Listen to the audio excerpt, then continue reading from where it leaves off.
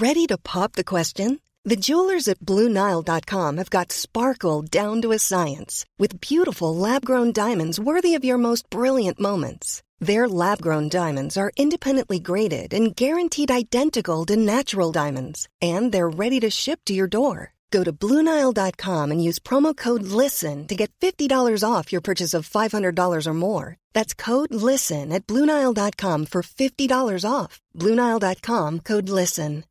Why don't more infant formula companies use organic, grass-fed whole milk instead of skim? Why don't more infant formula companies use the latest breast milk science? Why don't more infant formula companies run their own clinical trials? Why don't more infant formula companies use more of the proteins found in breast milk?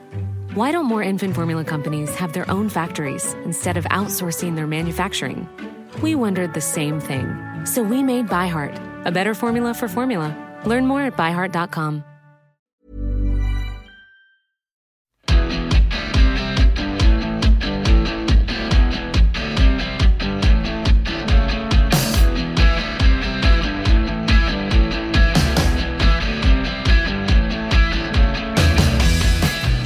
Hello everyone and welcome back to The Ruck from The Times and The Sunday Times. Thank you so much for joining us. Today we're joined from our Wiltshire studios by Stuart Barnes. Hi Stuart, how are you going? Yeah, very well, Will. Thank you very much. Glad to be back off the bench. Yeah, your mandatory rest period is over, starting at 10 for The Ruck this week. Are you ready? Did you demand to come back? Yeah, I demanded. I don't know who I told. I think I told my wife that I was fit and ready to go, and she said, "Get out of the house." You're like the Ellis Genge of The Ruck, Stuart. Just telling everyone that you will. I will be on The Ruck this week. We'll make sure you get your rest weeks later down the line. Alex, you started early. Alex Lowe, rugby correspondent of The Times. You've been here since August. Come on, how's everything going? No mandatory stand-down period. Yeah, good. Although I'm in my home studio as well, unfortunately, because I got to the train station and they were all cancelled up to London Bridge. So turned tail back home and, in my padded cell, sort of. So unfortunately, it's a bit of a Zoom pod today, but hopefully it'll sound as good as usual. Yeah, the Ruck continues despite the best efforts of the train companies and everything else. Yeah. Where were you on the weekend, Alex? Sarries, Quins? I was at the Stoop, for just a rip-roaring game, which I'm sure we'll go into in a bit more detail. It was impossible to... Sometimes when there's a narrative around a game, a lot of talk about who's available and who's not. When you actually get to the rugby, sometimes the rugby just takes over. But it was impossible to escape the conversation about Marcus Smith not being there, but Billy Vunipola and Owen Farrell being allowed to play, because those two were enormous for Saracens as they came from 17-0 down to win a really entertaining London derby. And lots to talk about Saracens and their new style of rugby and throwing the ball about in their own 22, which is really not what we expect from that team. No, that point you made at the top of that sounds a bit like my game. I was at Worcester, Exeter, and as you say, the rugby did take over, but impossible to ignore what was going on there. We are aware that we do a lot of Worcester every week, but it is the big news story, so we will try and update you as much as we can on what's happening there. But otherwise, we will explain the latest guidelines for promotion to the Premiership at some point in this podcast today, touch on the bonkers conclusion to the Wallabies All Blacks game in the Rugby Championship, go through the Red Roses squad announcement for this year's World Cup in New Zealand. Jess Hayden's joining us for that, for the breaking news. But first, let's get stuck into the weekend's results of the Gallagher Premiership and look forward to the fixtures that are coming this weekend too. Right, so into the Gallagher Premiership, round 2. Stuart, you were at the Wreck, a new era for Bath, and they get battered again, right? Is that about it? Sale top of the league, I suppose we start with that. But what was your view of it? There was a ex-Bath players function after the game. And a lot of people there, a lot of second teamers and third teamers going back in history, and quite a few big names. I can't name him, but I saw a former Bath captain, colleague and friend of mine, and he said, "Barnesy, if you don't write, it was a mind blip, blip, blip, blip from Bath." He said, "I'm not going to talk to you for a while." What he was intimating was that Bath seemed to be mentally frozen and incapable of playing what's in front of them. And they've got a lot of very good individuals, but their season opener at the Wreck was just like last season when you just thought, come on, encourage people to look at the possibility, have a broad game plan, but then play outside the box. And that's not happening. They look to me as if they were strangled. And that's a worry, because I think Johan van Graan, well, I know that Munster, there was a sense that it was a very structured team. And even Munster, who wouldn't be the barbarians of Celtic rugby, got frustrated with the tight grip of his coaching. And the last thing Bath need is that again. So that's very worrying. But as with all of these things, we look at the negative and forget the positive. Sale were bloody good. To lose a prop forward after 8 minutes and dominate another team in the Premiership away from home was quite something. The only area of Bath supremacy was the scrum. But it's all too easy to look at the negative. And yes, Bath were bad, but sometimes we overlook the good. And Sale, I thought, were excellent. When you consider that they had a prop forward sent off after 8 minutes, played with 14 men for 72, they absolutely smashed a fellow Premiership team away from home. The scrum was the only area where Bath had any supremacy. I thought physically and mentally Sale were better. They looked up for the fight. They looked as if they were enjoying it. It was a really impressive performance from the entire team. And a big hats off to the recruitment policy as well. The two Exeter signings, Johnny Hill was very good in the back row. And on the wing, O'Flaherty, he's a superb player. He was a wild card thought of mine for the Lions a few years ago, because his work rate allies with an amazing change of pace and direction. He can do things that very few can do. His aerial play is excellent. You know, no one talks about him, but he should be in the reckoning, you know, for the England squad by the time the World Cup comes. And then there's George Ford. Sadly, Ford is out until we think December. But if Sale can get him back in December, playing flat on the gain line like he used to be all those years ago before he dropped back with England and to some extent Leicester, then they're going to be formidable, because he's going to get the likes of Tuolangi coming onto the ball. And with that pacey back three, Sale will take some stopping. They're edgy up front, they're intelligent, and they're quick, and I like the look of them. Yeah. I think that's a really good summation, Barnsley, because in my season preview, I wrote that I thought Sale were one of the most interesting teams in the league, because they'd lost the sort of the brains of Faf de Klerk, but also so much physicality in that team. You know, de Klerk isn't shy, but they'd lost Luther Jaeger had gone. And one or two of the South African brothers had gone. They'd lost a huge amount from that squad. But I thought, like you, that they had recruited really sensibly. And the idea of having, you know, once he's back, Rafi Quirk, George Ford, Manu Tuolangi, with the outside backs that they've got, and the edge they've got up front still, even without those South Africans, I think puts them in a really strong position. And Alex Sanderson, 1 year more experience as the top man in charge, he was interesting on that pre-season. I think they're one of the teams to really follow this year. Ironically, Faf de Klerk is probably one of the biggest names in world rugby, and certainly was in the Premiership. But last year, I felt that when he played, he held them back a bit. He's a master of the box kick, but he's slowed the game down a lot. I think he's got trapped in this South African way of playing, and I don't think it did Sale any harm, and it wouldn't have helped George Ford and the Sale backline at all. And Quirk is a very different sort of player. He's a live wire player, and because of that, Sale also will look to win quicker ball. They'll be more aggressive at the right. They'll change their game in all sorts of myriad ways, and that's because one of the best scrum halves in the world in the last 10 years has left them, and someone who's young, quick and different is going to get more game time. And I think that scrum half narrative will be one of the really interesting areas through this season, because like you say, this is the Rafi Quirk can step up as the number one scrum half at Sale. Jack Van Portfleet back in June didn't make England the Leicester squad for the Premiership final. No. He finished the summer tour by being he started a test. The two tests England won. He was integral down under.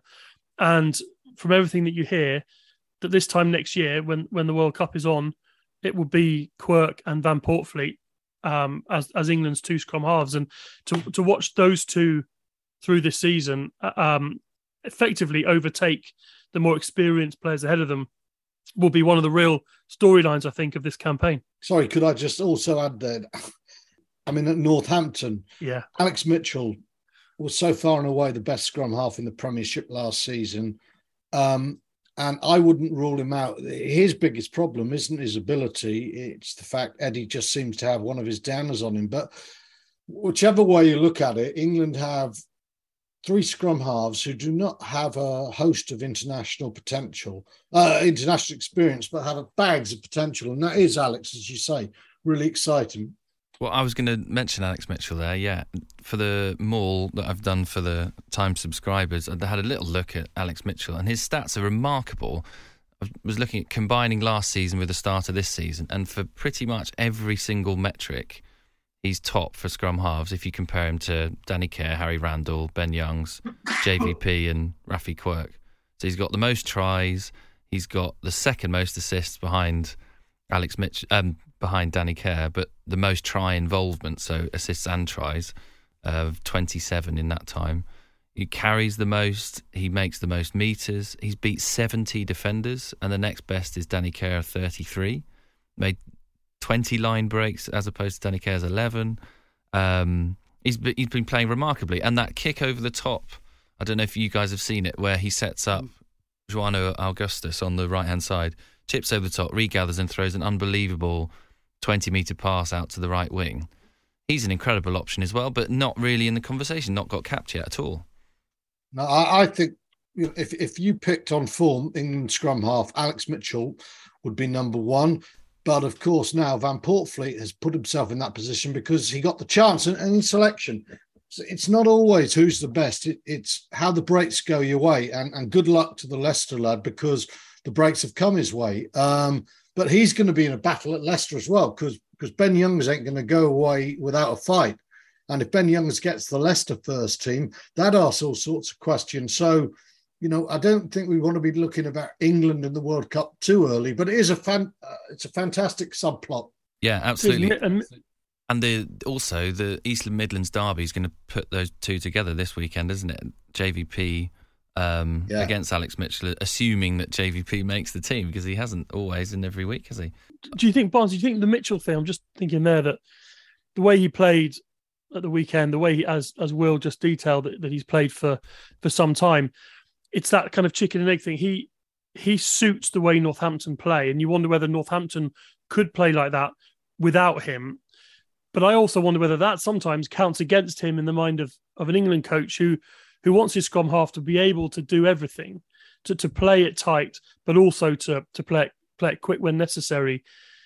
The way that Northampton are so wedded to their style of play, I just wonder if that actually ends up counting against him a little bit in the minds of the England coaches. Well, I'd say this: when he played his first game for England against the Barbarians, he was the best England player on the pitch till he went off. So he was able to translate club form into playing in a different environment. And the other thing, when you watch his game, his breaks, his darts, what he does, a huge amount of his game is around the fringe. And dare I say, if you looked at the stats of Harry Randall, the good ones, it'll come from quick taps and go. And people say, wow, he's carried so many meters. But it's the sort of stuff that isn't test match statistics. The way that Mitchell plays is very much about how you play a test match. It's how Faf de Klerk was at his very best, darting down that 5 metre short side. If you watch him hit a blind side and pick the hole and create the space, that's how you score tries in test match rugby. It's not, as Eddie Jones tells us all the time, it's not about barbarian stuff. He's got a box kick. His covering game is exceptional. I mean, this is in no way denigrating the other two youngsters because I think they're very good players. But I've seen Rafi Quirk just hasn't had the time to prove that he is as good as Mitchell. And Van Portfleet, he's had the opportunity and he took it. But I just, if that was the excuse used to keep him out, I would say it's a poor one, and it doesn't reflect on how he plays for his club. Yeah, no, I've not heard anyone say that. It was more just a thought that occurred to me as I think about how integral he is to the way that the Northampton play, and this narrative will be fascinating. Last World Cup, England took 2 scrum halves out to Japan. They'll only take 2 to France. So you've got, there's a real ding-dong battle there between those 3, plus Randall, plus Youngs, to try and win those spots. Alex, we've had a lot of talk about styles of play over the first couple of weeks, and that was really interesting at Saracens, wasn't it, where they very obviously tried to move the ball. It shot themselves in the foot a couple of times with a couple of Quinn's tries off the back of their mistakes, but they eventually got there, and the squeeze came on at the end, didn't it? But what did you see of their sort of new form offloading game, almost forcing passes when they didn't need to sometimes? I thought towards the end of last season, we spoke about it a lot on the ruck, there were flashes of play that hinted towards Saracens evolving. It obviously wasn't that kind of a final, but we had Owen Farrell making breaks and offloading out the back of tackles and things which we hadn't seen from him in some time. And that has really been built on over the summer. And it was a very deliberate strategy, and they were running it from deep. And, at the point you're thinking they're taking on Quins at their own game here. And it allowed, and Quins pounced a little bit and took advantage. This was Saracens' first game, right? And they fell 17-0 down because Quins took advantage. And Alex Dombrandt in particular, as Barnsley actually wrote about, was outstanding. And he was their real energy. Their scrum was on top. And at 17-0 up after the first quarter, you've learned not to think the Saracens are done for. You wondered about this style of play and whether they'd stick to it. And actually, as the game wore on, as Barnsley wrote, Dombrandt went off. Vunipola became more and more influential. They were going forward, but they were keeping the ball out of contact. They scored 2 tries before half time. Just big breaks from heavy ball carries, but keeping the ball alive, moving the point of contact. Just really sharp and well executed when they started to get into their groove. And then, as they came back, they hit the lead after about an hour, and then began to apply the Saracen squeeze, and ended up winning a thumping game. Listen, afterwards, Mark McCall was like, no, there's no real great new style of rugby. We've just decided to try and attack a bit more, which is quite a significant shift from the way they play, because a lot of the positions that they would have kicked in, they were passing in. Yeah, I'm really interested because their next fixture is Gloucester, who had a bit of a sort of crisis of confidence in that Wasps game, but then came back in the maul and the scrum that served them so well last year, came to the fore. So it's going to be interesting to see whether Sarries go again on that attacking style or try and... Because usually in years gone by, they've managed to get the better of Gloucester by beating them in that way, haven't they? There were that semi-final where it was Farrell against Cipriani and everyone got very excited in about 2018-19. And Sarries just took them to the cleaners, didn't they? Using that pressure, squeeze, kick, everything. So it'd be interesting against a Gloucester team who are building quite a formidable pack, Stuart, whether Sarries actually double down on this new attacking style or go back to what we're used to from them. Yeah, and I'm pleased to say that I am heading to Saracens for the game and looking forward to it. I was on holiday a couple of weeks ago and the fixtures came out from the Sunday Times, and I said, I like the look of Saracens Harlequins. And then being on holiday, I realised that, of course, no, all the big guns were not playing. So I'll give that one a miss and go and watch Bath. So Alex takes great opportunity, moves in for the best game and leaves me with that load of nonsense. So this time, I think Steve's back for the East Midlands derby, which we've outlined why that's going to be so attractive. And I'm going to Saracens and I'm going to stick to my guns and stay there. Saracens, they do evolve, but they evolve snow-like in rugby terms. I can remember them 10, 12 years ago. They were more South African than South Africa in their box kick and chase game. And the problem was in Europe, they were getting battered at breakdown, so they couldn't turn position into gain line dominance. and they had to change, and they did change a little bit. And what we got to remember is, for donkey's years, Saracens have scored a lot of outstanding tries. When they want to use their backs, they use them very well. They just play a more conservative game in different higher parts of the field than most. And what we saw against Harlequins early on was them playing from deeper parts of the field. And that's what interested me, because they got caught out there and they did evolve. And I think when Vunipola produced that little roll part with his right hand on the 22 of Harlequins, that's when you saw, right, Saracens are now beginning to motor into the Saracens' way. And it was different, and it was a little bit quicker. But, you know, because we pigeonhole them, sometimes we forget that they do this a lot. I mean, how many times have we seen Elliot Daly pick those running lines that he did quite wonderfully, by the way, for the try for Malins at the weekend? He's been doing it a long time. And so I expect Saracens to be formidable again, and I expect them to be a little bit more ambitious than they might have been, but it won't be too much, because that's the McCall way. You just gradually, what's the trendy word of the moment is incrementally, isn't it? They incrementally improve. Gloucester, of course, a complete opposite. So much of last season, they ran willy-nilly, and you thought all these really brilliant players, but they're just not getting it right in terms of their decision-making. And I felt, when I watched that first game of the season, I was almost horrified with how much they had turned into a kick and chase team. And they did expand a little bit as the game went on, but there's no doubt at all, you know, Chapman was standing last season. Chapman was the scrum half who came on to inject pace. Now, watching him this season, he kicks brilliantly. The Gloucester kick and chase game was superb. So are we going to see Saracens playing like Gloucester used to play, and Gloucester playing like Saracens once played? Fascinating. Well, I was going to say that it's a bit of a left turn, but Gloucester gives us a little segue into Worcester, because we're recording this on Tuesday, and Worcester are meant to be going to Gloucester in the Premiership Rugby Cup on Wednesday, but as we know, uncertainty abounds about Worcester and their situation. Just to try and give everyone a bit of an update before we get into the game I was at, Worcester-Exeter on Sunday, it seems like at the moment, officially, that game in the Premiership Rugby Cup is on.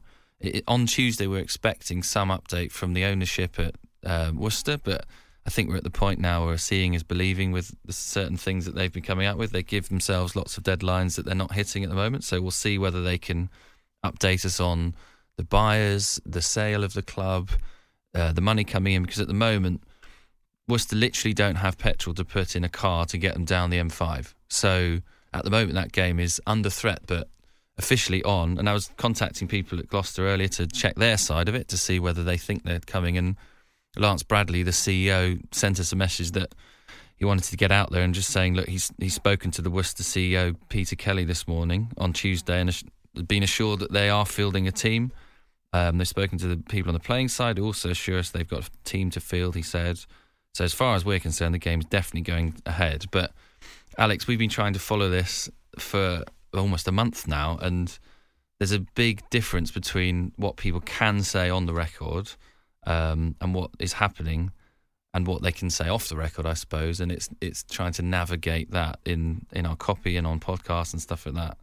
It's been a can of worms, really, hasn't it? It has, and I think we've got to the point, and it came a couple of weeks ago probably, where we no longer, as journalists, and certainly the employees of the club, no longer believe what is said to us on the record in official club statements, because they have been disproven enough times that we're now in, we'll believe it when we see it territory. There've been promises made dating back a month, if not longer, both publicly and privately, to people that have not been fulfilled. What comes out publicly is no longer trusted, because it's been proven to be false so often, and so that makes reporting it tricky, because there are lots of things that we hear that we can't write and we can't talk about on the pod, because you legally, ethically, journalistically, you have to stand them up. and getting the evidence and getting the hard proof is difficult. And there's a lot that I'm sure lots of us would like to write and talk about, and maybe hopefully one day we'll be able to. What we can say, and I was there at Six Ways on Sunday, was firstly the perception at the club from talking to people around the ground and stuff beforehand was that was it. That was the swan song. They're not going to do that again. People volunteering, not being paid. The guard of honour of the non-rugby playing staff before the game that they did for the women's game on the Saturday as well. It felt like an ending. It felt like a conclusion. It didn't feel like a sort of, I don't know, valedictory tour of we're here and we're here to stay. It felt like if this is going to be the last time, let's do it properly. And it was a really odd setting because the fact that the club were only allowed a safety certificate for one less than 5,000 fans, they were all in the stand that we sit in as the journalists. We're on the opposite side to where that stand was. So the atmosphere was brilliant, but it was all sort of over there and on the other side. So it's a really weird, eerie setting.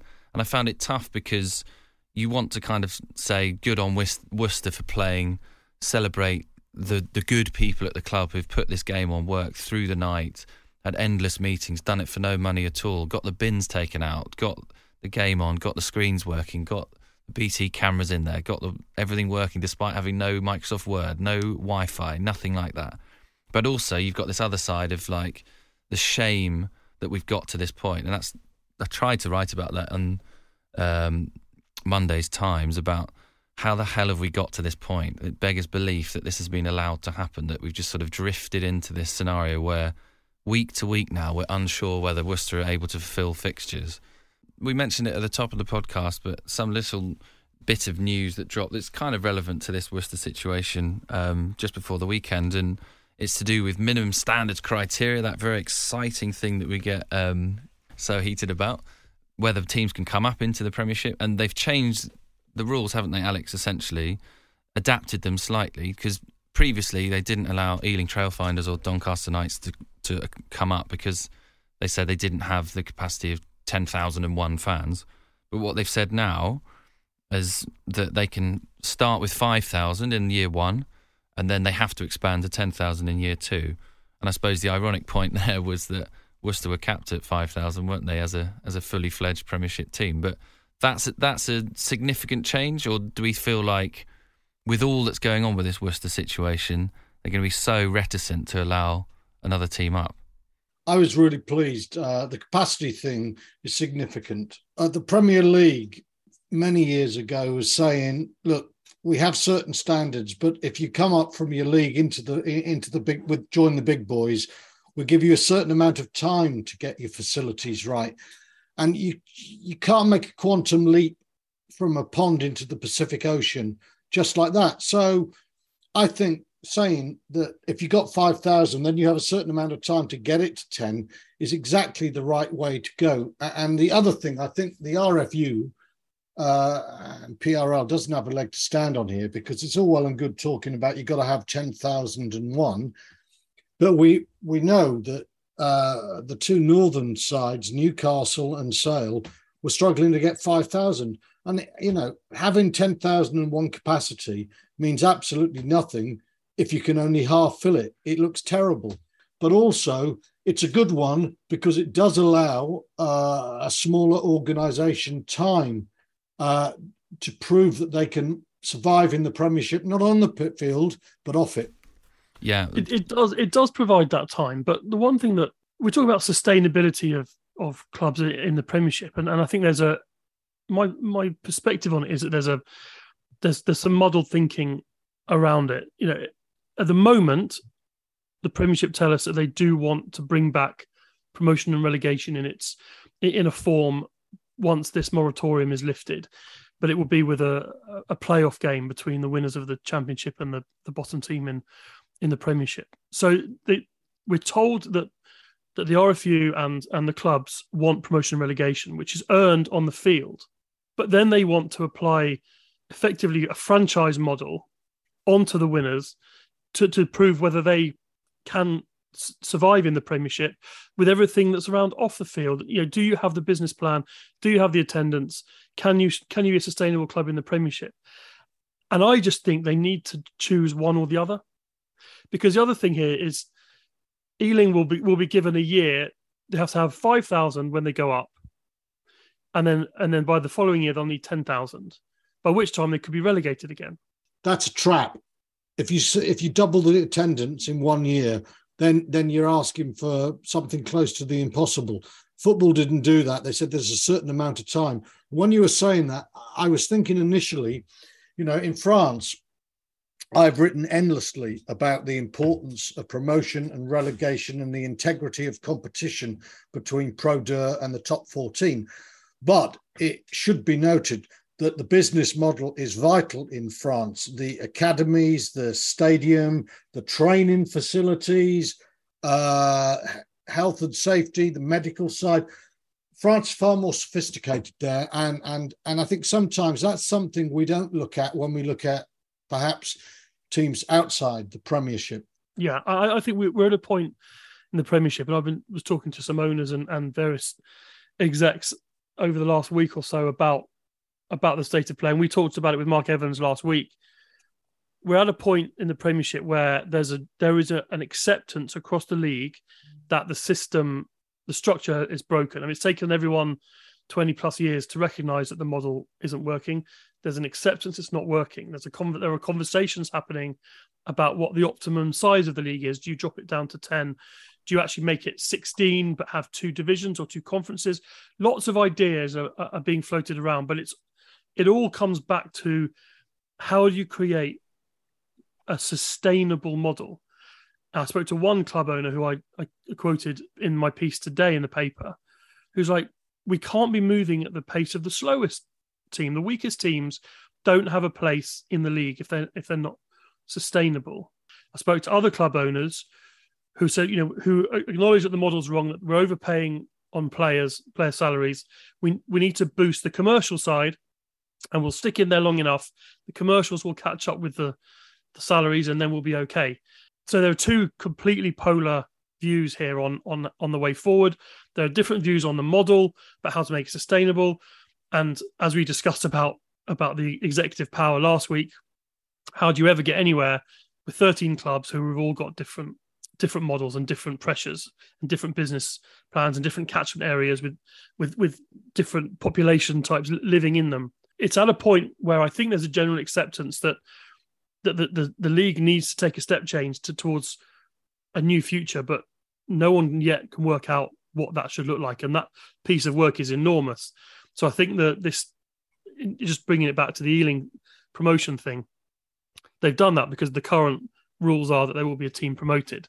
If that actually is where we are in 10 years' time, is a different question entirely, because I really think that franchise thing or ring fence or however you want to describe it is going to end up taking over, because it's the only way of being sustainable and growing the league outside of the catchment areas of the current clubs. So, Leicester are selling 25,000 a week. Bristol are selling 25,000 tickets a week.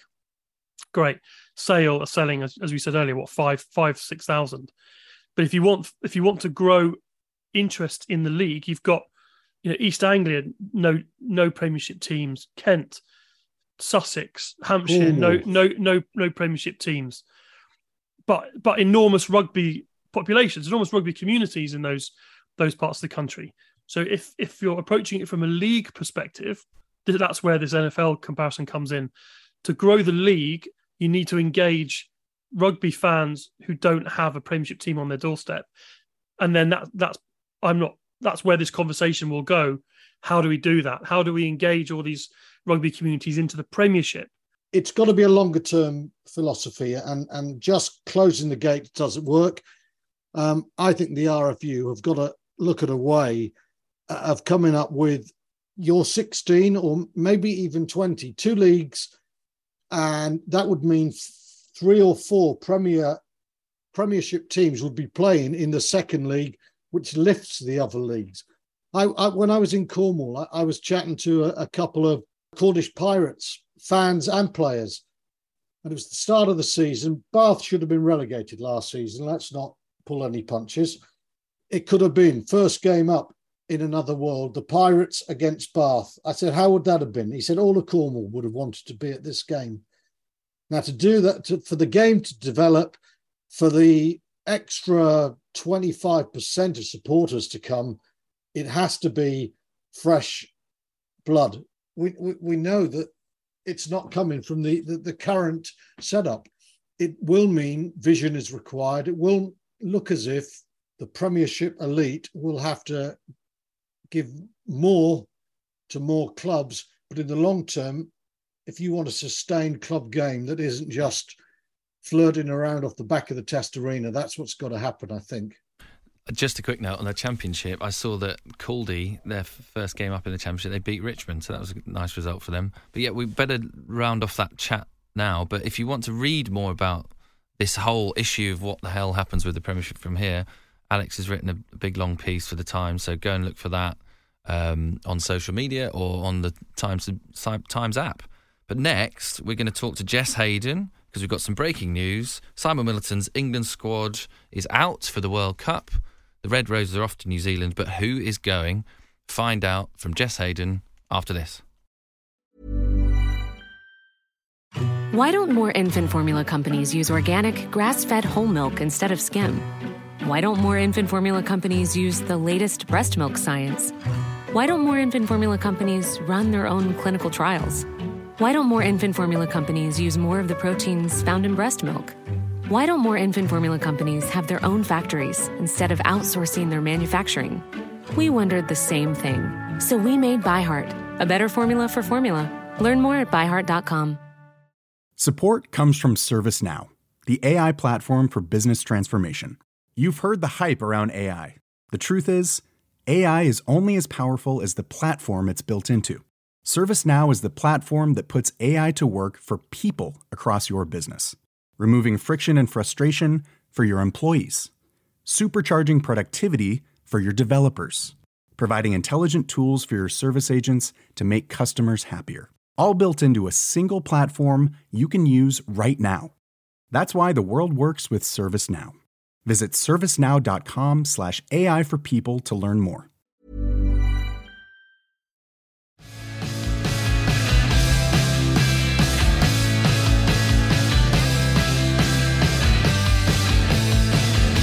Right, so now on the ruck, we've got some breaking news. The England women's team, the Red Roses, have announced their squad for the upcoming Rugby World Cup. And Jess Hayden's here with us. She often gives us updates on the Allen's Premier 15s and everything to do with the women's game. And she's here to tell us who's in and who's out of the squad. So take it away, Jess. What are the big stories from today? So the headline is that Natasha Hunt, the scrum half known as Mo, has missed out. She is a World Cup winner.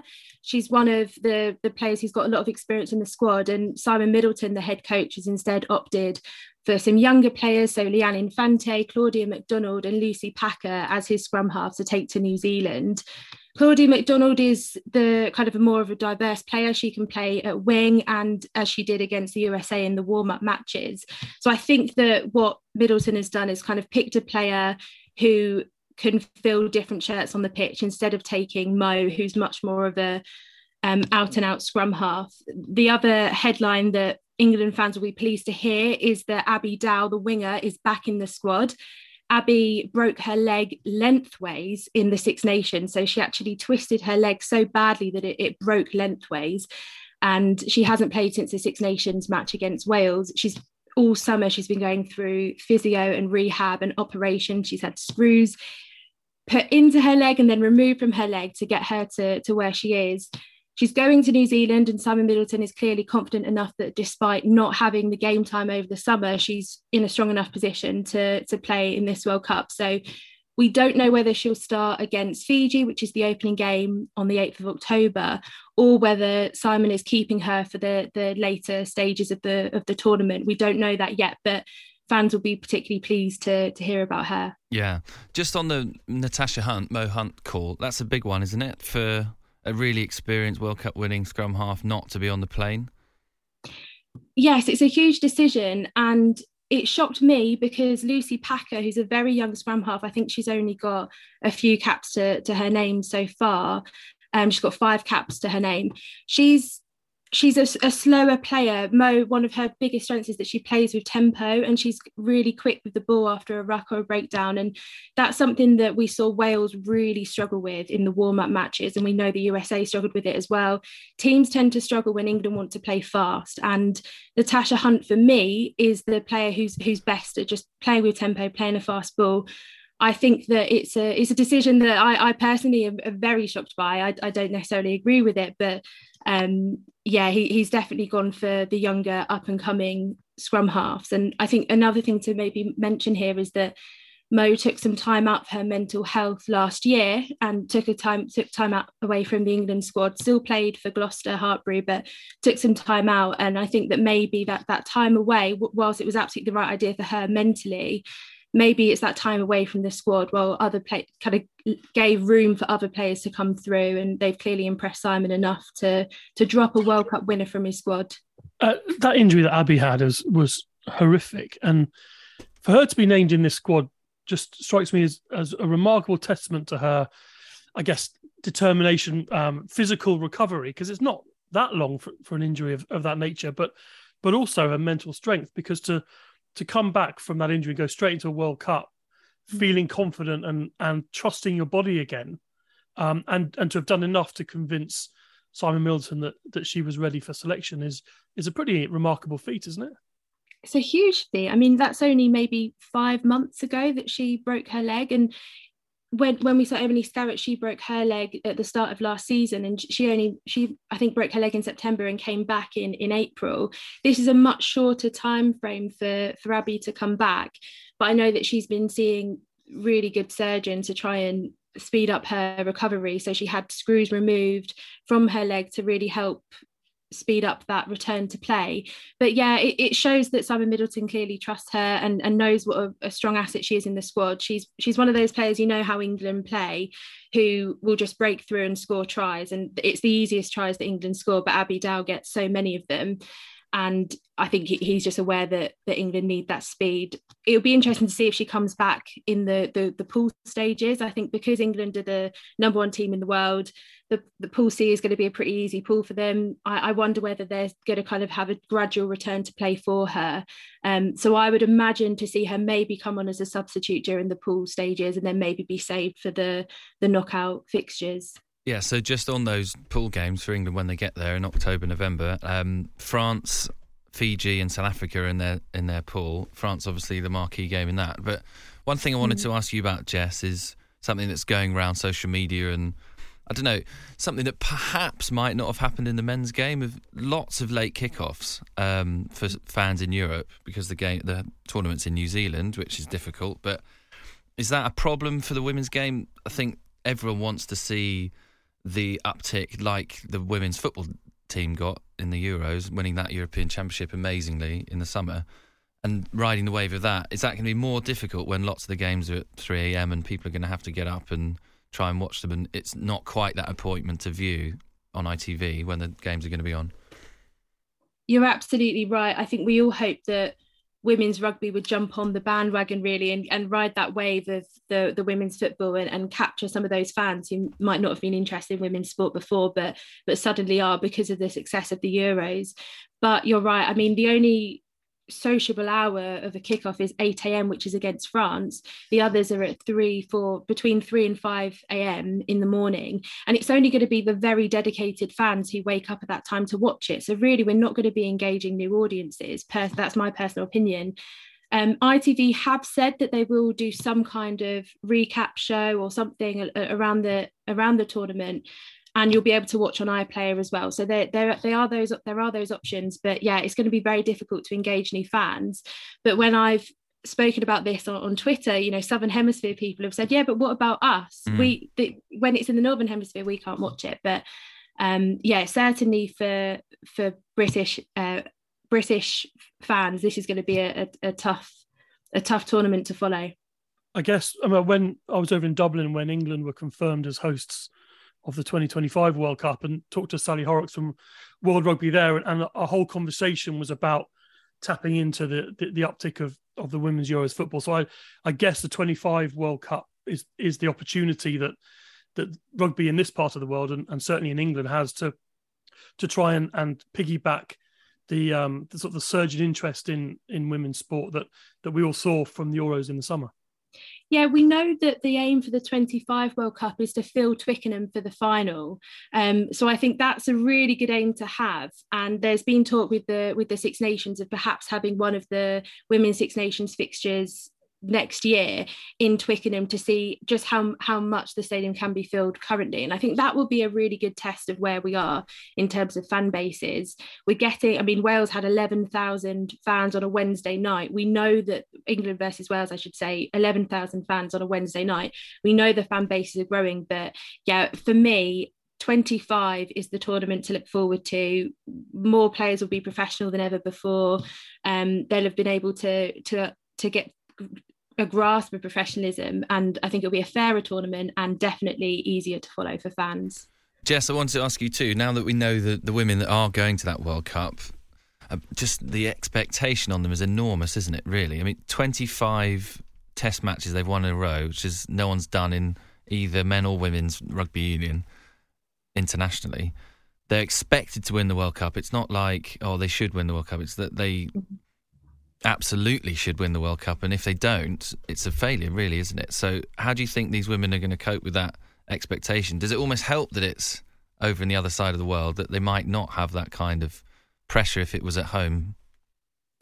I asked Sarah Hunter, the captain, that after the Wales match, and said, you're going with a huge target on your back, 25 wins in a row, number one team in the world, but you haven't won the World Cup, and they're trying to get the World Cup back really off New Zealand. Yeah, 2014 was that first one, wasn't it? Yeah.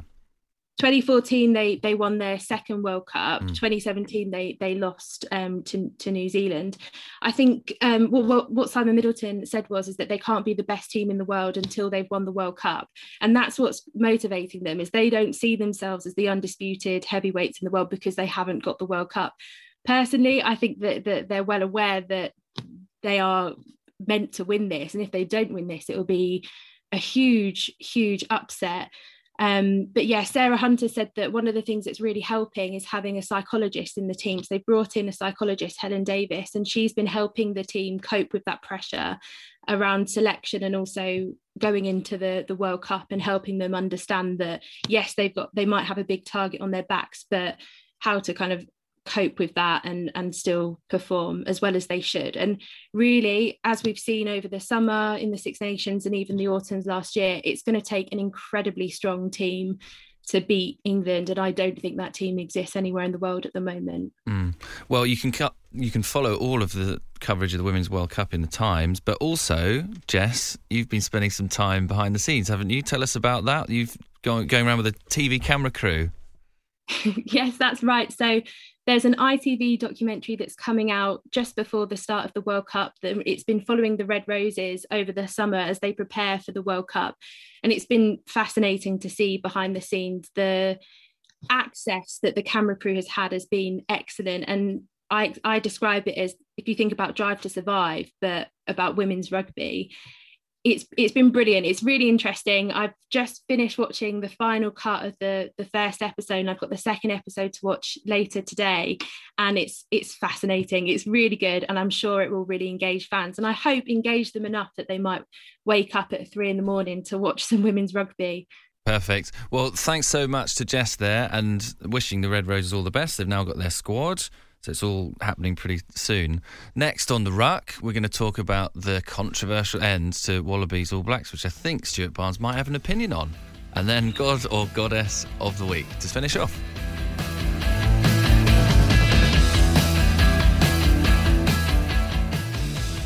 Right, so it was a few days ago now, but Australia, New Zealand, last Thursday, in the Times reported Stuart Barnes, scandal down under. Oh, what happened there, Barnsley? Matthew Ronell, Bernard Foley. I think that's a headline, and it wasn't my headline. What happened? We got confused. Mathieu Raynal, a very good referee, in my opinion, the French referee, told Bernard Foley that he better hurry up and clear his penalty kick to touch because he felt there was a bit of time wasting with 1 minute and 35 seconds to go, and Australia leading in Melbourne against the All Blacks. Foley dithered Foley then did what any fly half would do. He looked to his forwards to say, right, get ready to chase it. He took a pause. He took a breath because it's a minute and a half out and they're a couple of points up against the All Blacks. And in that pause to set himself, to make sure he doesn't do something stupid with the kick, Raynell blew his whistle to say, I've given you enough time. No, he hadn't, because he had a few words with him, but the clock, since time came on, 9 seconds elapsed. And I can explain, I hate ex-players who say, if you haven't played the game, you won't understand it. But I just shut my eyes and put myself in a position under pressure, clearance kick. You just don't want to make a mess of it. You do pause. It's like when you run out for a game in the first kickoff, you don't just kick the ball. You take a breather, set yourself because of the adrenaline. The Foley does this. It's turned over and a penalty becomes a scrum and New Zealand go and win the game. And God knows Australia need everything going their way to grow their game of rugby union or even to survive it in Australia. And they end up with the brilliant Will Jordan drawing 2 men and Geordie Barrett scores in the corner. Why was I upset? I was upset because rugby cannot be officiated purely according to the laws of the game. It's too convoluted. If you just try and be accurate with the laws, you will blow the whistle for 80 minutes and the crowd and the TV viewers will have a terrible case of tinnitus. So what you have to do is understand the basic laws of the game and then just empathise. If Mathieu Raynell all day had been saying, come on, lads, hurry up, if World Rugby had launched a campaign against time wasting, then I would have said, what a heroic decision. I'm not saying it was a wrong decision technically, but I'm saying that the entire history of the game, the entire 79 and a half minutes of that match, 78 and a half minutes, we hadn't seen that. And to make that massive decision when he did and where he did staggered me. I still think Raynell's a good ref. I see people online saying he should be dumped. It's not the case. Everyone makes errors, but his was a very big one, I fear. 2 points I want to make. Was watching it like lots of people on Thursday morning and was Googling laws of the game. And I've just got it up here. The PDF of World Rugby's Laws of the Game. Do you want to guess how many pages long it is, Alex? Wow, I've got the app on my phone and it's enormous. It takes up a lot of space on my phone. How many pages? 150. Oh, very close. 156. 156 pages of laws of the game. So maybe there's a problem in that. Second point, I've completely forgotten. Well, also, while you remember, I'll say, I came a couple of years ago, Owen Farrell was getting booed when he was taking penalty kicks at Murrayfield. And there was a big stink about that it was disrespectful. And that actually, the reason he was getting jeered was because of how long he was taking. So on the back of it, I went through all of his penalty kicks in that year's Six Nations, penalty kicks to goal, for which he's allowed a minute from the moment that the team indicate they're going for the posts. Every single one, bar a little chip shot from under the posts, took him longer than a minute. And he wasn't alone. Johnny Sexton was even slower. I went back to look at the two, because obviously, as you say, if you're going to referee everything to the nth degree, then you start comparing it to other incidents in the same game. 7 minutes before this incident, Richie Mo'unga is kicking his second penalty kick to goal. It takes him 70 seconds, not 60 seconds. Now, he was afforded 10 seconds too long to take that kick. If you take that, was longer than Bernard Foley was given from when play came back on to clear to touch. Had he cleared to touch, which, as Barnsley said, there's no way he's missing touch there. He's being conservative. He's getting it out. You then have the slow march up to the line out, which is another time-wasting area. There's loads of areas in the game where the game could easily be sped up. Penalty kicks to goal, line outs. Scrums is a different conversation, but I didn't think that what Bernard Foley did was as egregious as many other incidents that you see in any game of rugby. I'm going to make 2 very short points before we go to Goddess. Will you remember both of them this time? Yeah, I'm going to remember both. First one is, here's a solution. Shot clock live in the stadium for all these penalties, kicks to touch, everything else. A countdown. People can get excited about it. A bit like we see in cricket or whatever. Let's have 10, 9, 8, 7, 6 for someone kicking a goal. Adds a bit of pressure to the kicker. Lovely stuff. Second one, a media point. Amazing that we have seen The conversations between Nick White and Mathieu Renal, they've gone around social media. I'm pretty sure they would have come from Stan Sports in Australia. We get the referees mic'd up a lot already, but that conversation was really revealing. And actually, Renal came out quite well from it. More of that, please. But right, we'll finish off now. God or Goddess of the Week time. I've got mine locked away. Who's going to go first from you guys? Alex? Stuart? Who wants to go for it? I'm happy to go first. I'd be surprised if there's not agreement on this. I'm going to, on field, I didn't get a chance to talk about it earlier. Owen Farrell is much maligned. But when he's playing like he played at the Stoop, where he is abrasive, he was like Lennox Anyanwu, the young centre opposite him, was given a real lesson in what it's going to take him to make it in the Premiership. Farrell was flinty in his face, but also silky when he had the ball in hand, and intelligent at the right moments as well. I really enjoyed watching him play. And on another week, I'd have probably named him, even though Billy was man of the match. But I have to pick Eddie Butler. And I didn't know him anywhere close as closely as Barnsley will have done, or Stephen Jones, who wrote a lovely piece. There've been many lovely pieces written about Eddie. He was always warm and welcoming when I was a young journalist, and you kind of forget that he had his enormous rugby career where he achieved so much on the field because he was a master of what he was doing off the field. My one little story that I reflected on and actually dug out the piece that I wrote from the day was the 2009 Lions tour. A few of us, I think it was Owen Slot actually. I was at the Press Association at the time, so Slotty for the Times, me, Eddie Butler for the Observer, and Sarah Mockford from Rugby World were invited to go into Drakenstein prison, which was the prison from where Nelson Mandela made his final walk to freedom. And we went in for a day to basically do our level 1 coaching badge. It was a rugby coaching course with inmates of the prison, with murderers, with kids who'd been caught up in gangs, who were trying to find something that they could do to bring with them when they were released. And we had an extraordinary day in this prison, playing rugby, coaching rugby, learning how to coach rugby with kids who had just joined the prison rugby team. We spoke to a kid called Michael who had turned his life around and was being held up as the example of what is possible, and rugby had played a big part in that. And Eddie and I we all had a great day, and from that day we always called each other coach.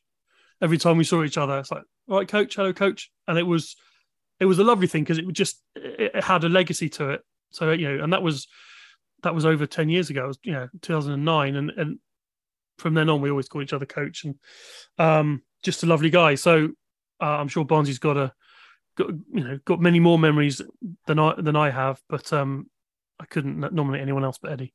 Yeah, well said, Alex. A lovely man, gone too soon. Barnsley, a tribute to Eddie as well, or what else are we having for your God of the Week? I went to my first Hong Kong Sevens age, I don't know, 18, 19, 20, but young and wild. And Eddie was one of our forwards for the Barbarians, and he got me back to Europe in one piece. That in itself was a huge achievement.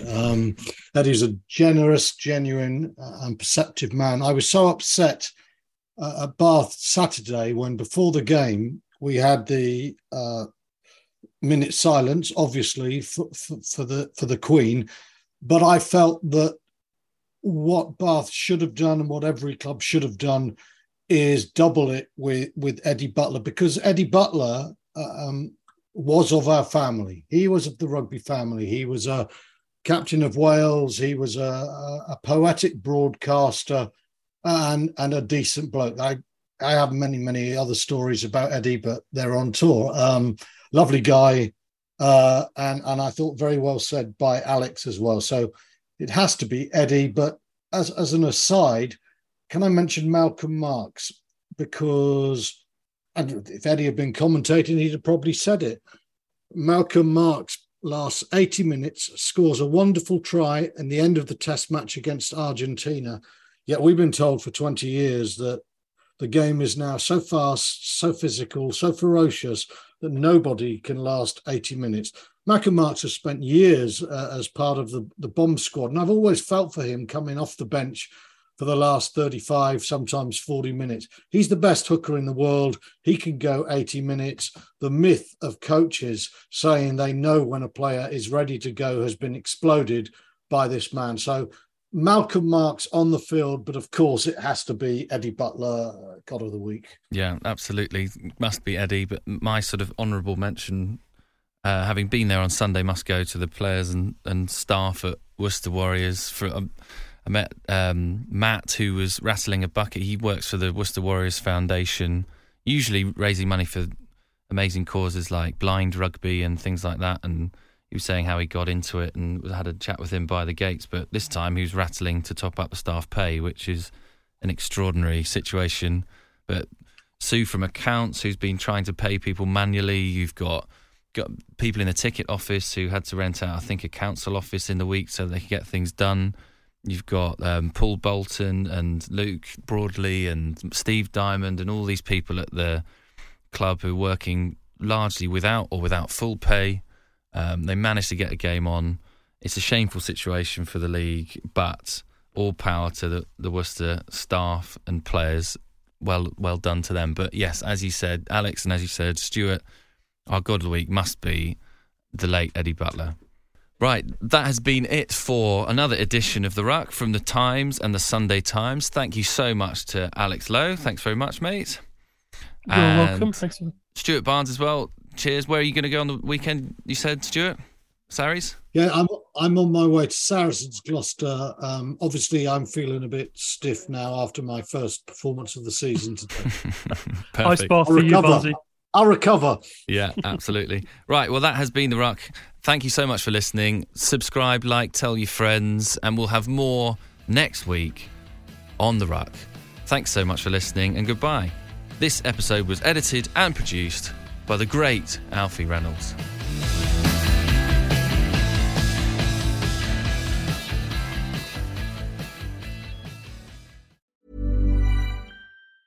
Hey, it's Danny Pellegrino from Everything Iconic.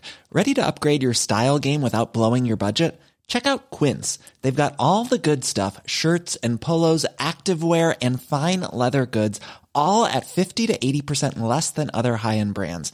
And the best part? They're all about safe, ethical, and responsible manufacturing. Get that luxury vibe without the luxury price tag. Hit up quince.com/upgrade for free shipping and 365-day returns on your next order. That's quince.com/upgrade. Why don't more infant formula companies use organic, grass-fed whole milk instead of skim?